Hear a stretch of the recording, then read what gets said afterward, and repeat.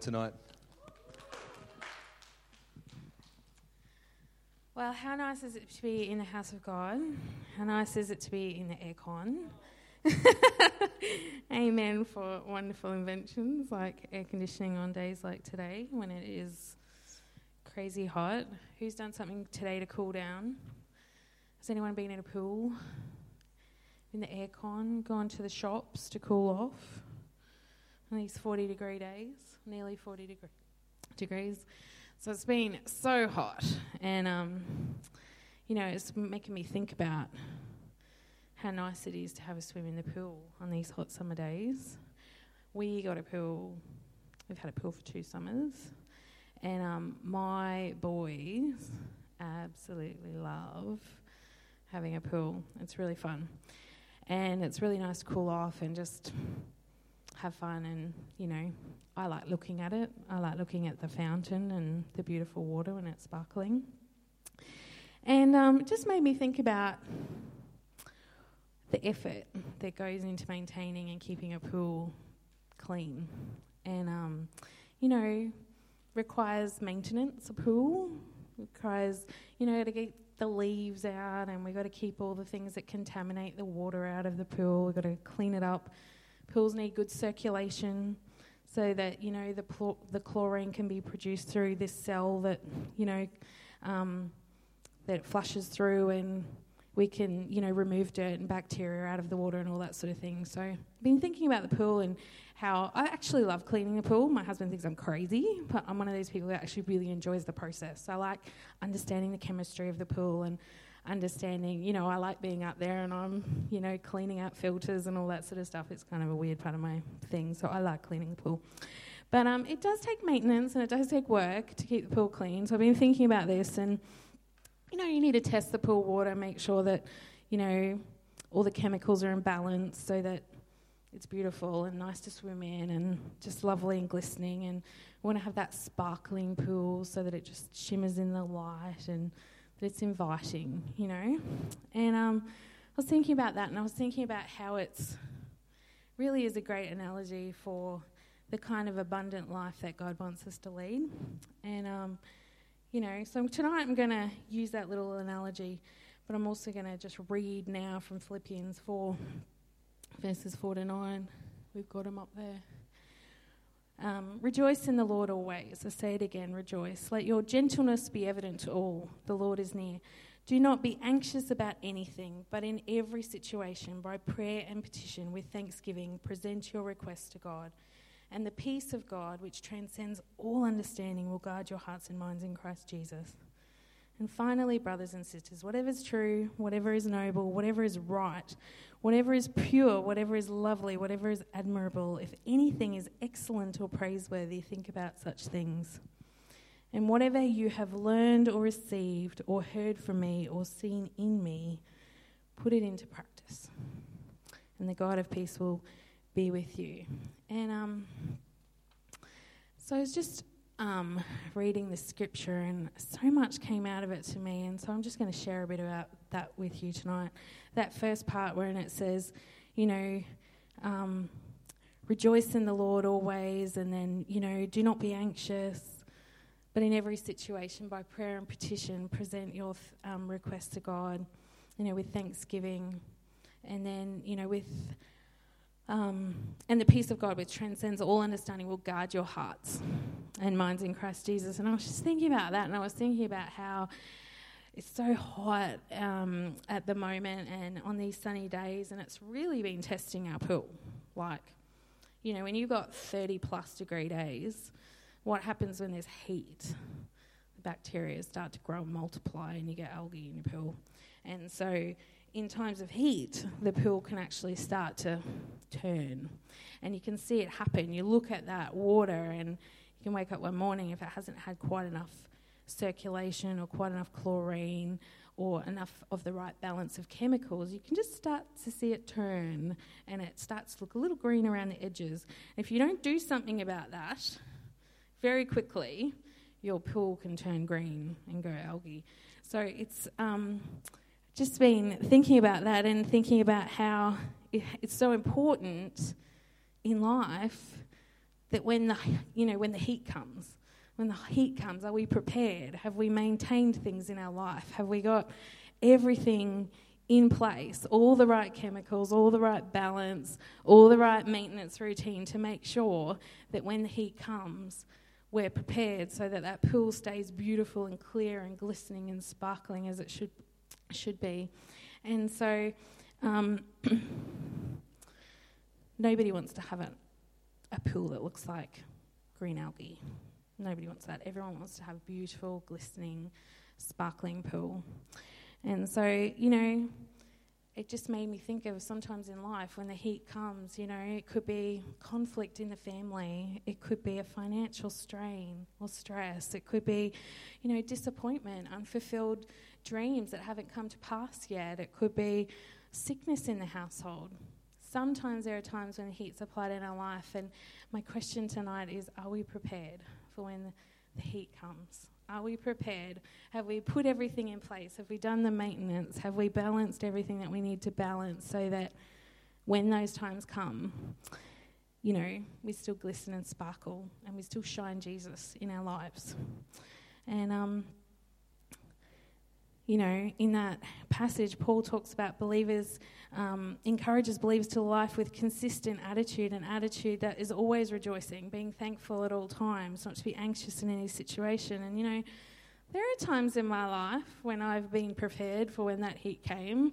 Like, I've told my story before, so I won't tell it again. When I got sick and I got Guillain-Barré and was in hospital, I actually really felt the strength of the Lord through that experience. I felt like the prayers that people were praying throughout, I'd not long moved back from Canberra, so I had people from my church there praying as well as here, and I just really felt like that in that time in my life that I was prepared for that situation.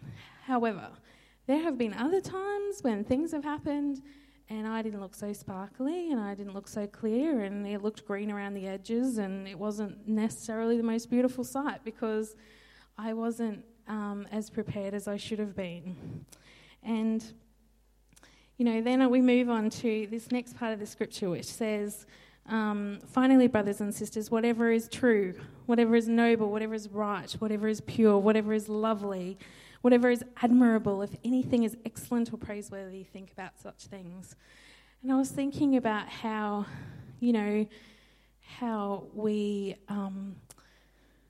to keep the water beautiful and pure, you have to balance the water. Okay, there's a whole lot of chemistry, and Pastor Scott's been learning all this too because they've just got a new pill as well, and he's picked it up like that. Took me a little bit longer to understand it all, but, it's about keeping the pH in the water right between 7.4 and 7.6, and it's about sanitising the water to keep contaminants out, which is basically disinfecting your pool with chlorine to kill any bits and pieces. And, there's all these levels that you need: pH, alkalinity, calcium hardness, like chlorine, salt. There's all these things that you measure. And I was thinking about that, and I was thinking about how what we put into the pool, all those chemicals to balance it, is what makes it beautiful. And it's the contaminants that go in that make it not so pretty when it turns. And so my question tonight is, what do you feed on? Do you have the right chemicals to make the water in your life sparkle? And things like the Word of God. Are you spending time with the Lord, actually having a relationship with Him daily? Are you worshipping Jesus, not just in church on Sunday, but you're actually just wanting to live a life of worship before Him? Do you read or listen to things that will increase your knowledge or wisdom of God? Like, I love, at the moment, I've been listening to podcasts when I go to drive to school to pick up my kids, because that's feeding me, and it's putting good stuff into my spirit. And, the other thing I wanted to talk about here was what we allow to speak into our life, like people. And unfortunately, we live in a world which is sometimes negative. And so, do you place value on spending time with other champions in the faith? people who are going to lift you up, that are going to build you up, that are positive, that are, going to encourage you in your faith? Or do we spend time with people, listening to negativity, to cynicism, to gossip? It's very, very easy to get caught up in that kind of negativity, and it does affect us when we're around people like that. And it's not saying that we shouldn't minister to people that are like that, but we should be careful who we choose to allow to speak into our hearts and into our lives. We want to have people around us that have a good effect on us. I love this quote. At the end of the day, people won't remember what you said or did. They will remember how you made them feel. And I think that is such a true quote. Like, I know, you feel the warmth that people have. You don't necessarily remember all the things that were said. Beautiful quote. And so I think it's just, if we can put good things in, feed up on the good stuff of life, be positive, let our speech be positive, think on those. When it says whatever is true, whatever is noble, whatever is right, pure, lovely, admirable, excellent or praiseworthy, think about such things. And it is in our mind. I think so often we battle our mind and our thoughts, and we don't think we're capable, or we put ourselves down and all those things, but it's actually just being positive and speaking good things. And so I think it's really important in this life to be positive, to think on pure things, not to put rubbish in our lives. I put a question here, what does your search history look like? Like, if I looked at what you were watching on TV and your Netflix or your Google, are you feeding yourself good stuff, or are you putting some stuff in there which is not helpful to the life that we're leading for Christ, that's not really going to help us to shine and to shine the love of Christ? My third point is from verse 9, whatever you have learned or received or heard from me or seen in me, put it into practice, and the God of peace will be with you. And this is probably the most important point of any learning that we do. If we don't put it into practice, it's meaningless. If we learn something new and we don't actually apply it to our lives, then it's meaningless. It's funny, because some things are not always the way they seem. Like, when we first got the pool and we were learning about all the chemistry and all these things, there were some things that surprised me. Like, I didn't know until I had a pool that when a pool smells really strongly like chlorine, it actually needs more chlorine, not less, because there's these things called chloramines that are in the pool, and it's actually not working the way that it should. It's not actually breaking down the bacteria and the contaminants in the pool. So it actually needs more chlorine, not less. So sometimes things are not obvious to us. And that's where we need to rely on the revelation that God gives us to show us the things that we need to know. Or we need to research, we need to learn, we need to go and find out more information about something so that we can be aware. It's interesting. I've got 4 boys. Most of you know that. And I was just watching one of them yesterday, and I was just watching him, and he's got this thing that he's been doing for the last few weeks, where he'll grab his little brother's favourite monkey or his lightsaber or whatever it is, and he'll take off with it. And so I'm watching him, and I'm like, oh, that is so mean. What you are doing right now is so mean. Like, you're just taking off with your little 4-year-old brother's favourite things, his favourite monkey and his lightsaber. And I just sat back for a moment, and I was observing what was going on. And I realised that he actually isn't trying to be mean or be a bully like his little brother thinks he is. He's actually trying to get his attention, trying to get him to chase after him and play a game. And I think sometimes we don't know what we don't know. And so it's when we can, seek out that knowledge. And so I was able to take him aside and say, honey, when you do that to him, he thinks that you're just stealing his toys.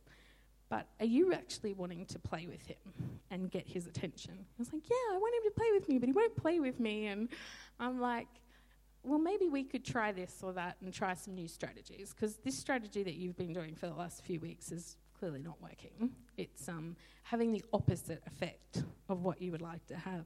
So I think sometimes when we think about what we're doing, and we need to think and just seek God for wisdom, about what we're doing. If something's not working and we think it should be working, we should just seek the Lord. And it says in James 1:5, if any of you lacks wisdom, you should ask God, who gives generously to all without finding fault, and it will be given to you.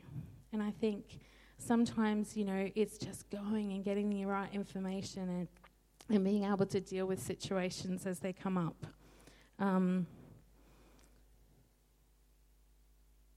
So it's having the right strategy to get the right outcome, because sometimes I think we can be trying to do something and it's not working. And so that's when we just need to seek the Lord and find out, what is the right strategy? How do I do this? How do I find the right strategy? And so sum up tonight. It's a really simple sermon, and I've just used the analogy because we've got a pool and it's a hot day. It's just an illustration to say, if we want to live a life where we shine for Jesus, where we sparkle, when people can see the light of Jesus on our life, then we need to be prepared. We need to be prepared. We need to be in the Word. We need to be worshipping. We need to seek the Lord. We just walk with Him daily. Just talk with Him daily, And God empowers us. Grace is amazing. Grace is amazing because grace empowers us to live a holy life. It empowers us to make good choices.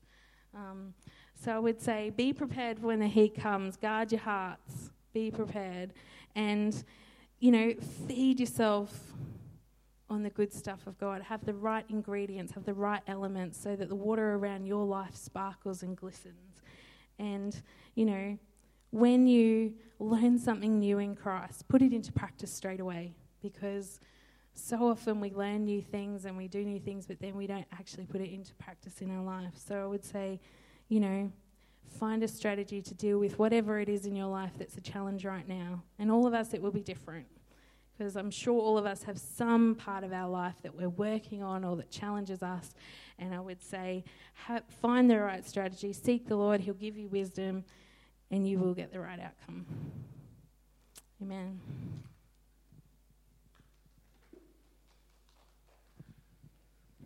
Thank you, Natalie. I'm going to steal that browser history thing. I like that analogy, browser history. Whatever is noble, whatever is righteous, whatever is true, whatever is pure, think on these things. Is that your Netflix? Do you have to hit clear on your history? Or are you hitting incognito mode on Chrome or private on your iPhone? That's actually one of the most evil things ever created, is incognito mode and private on your phone.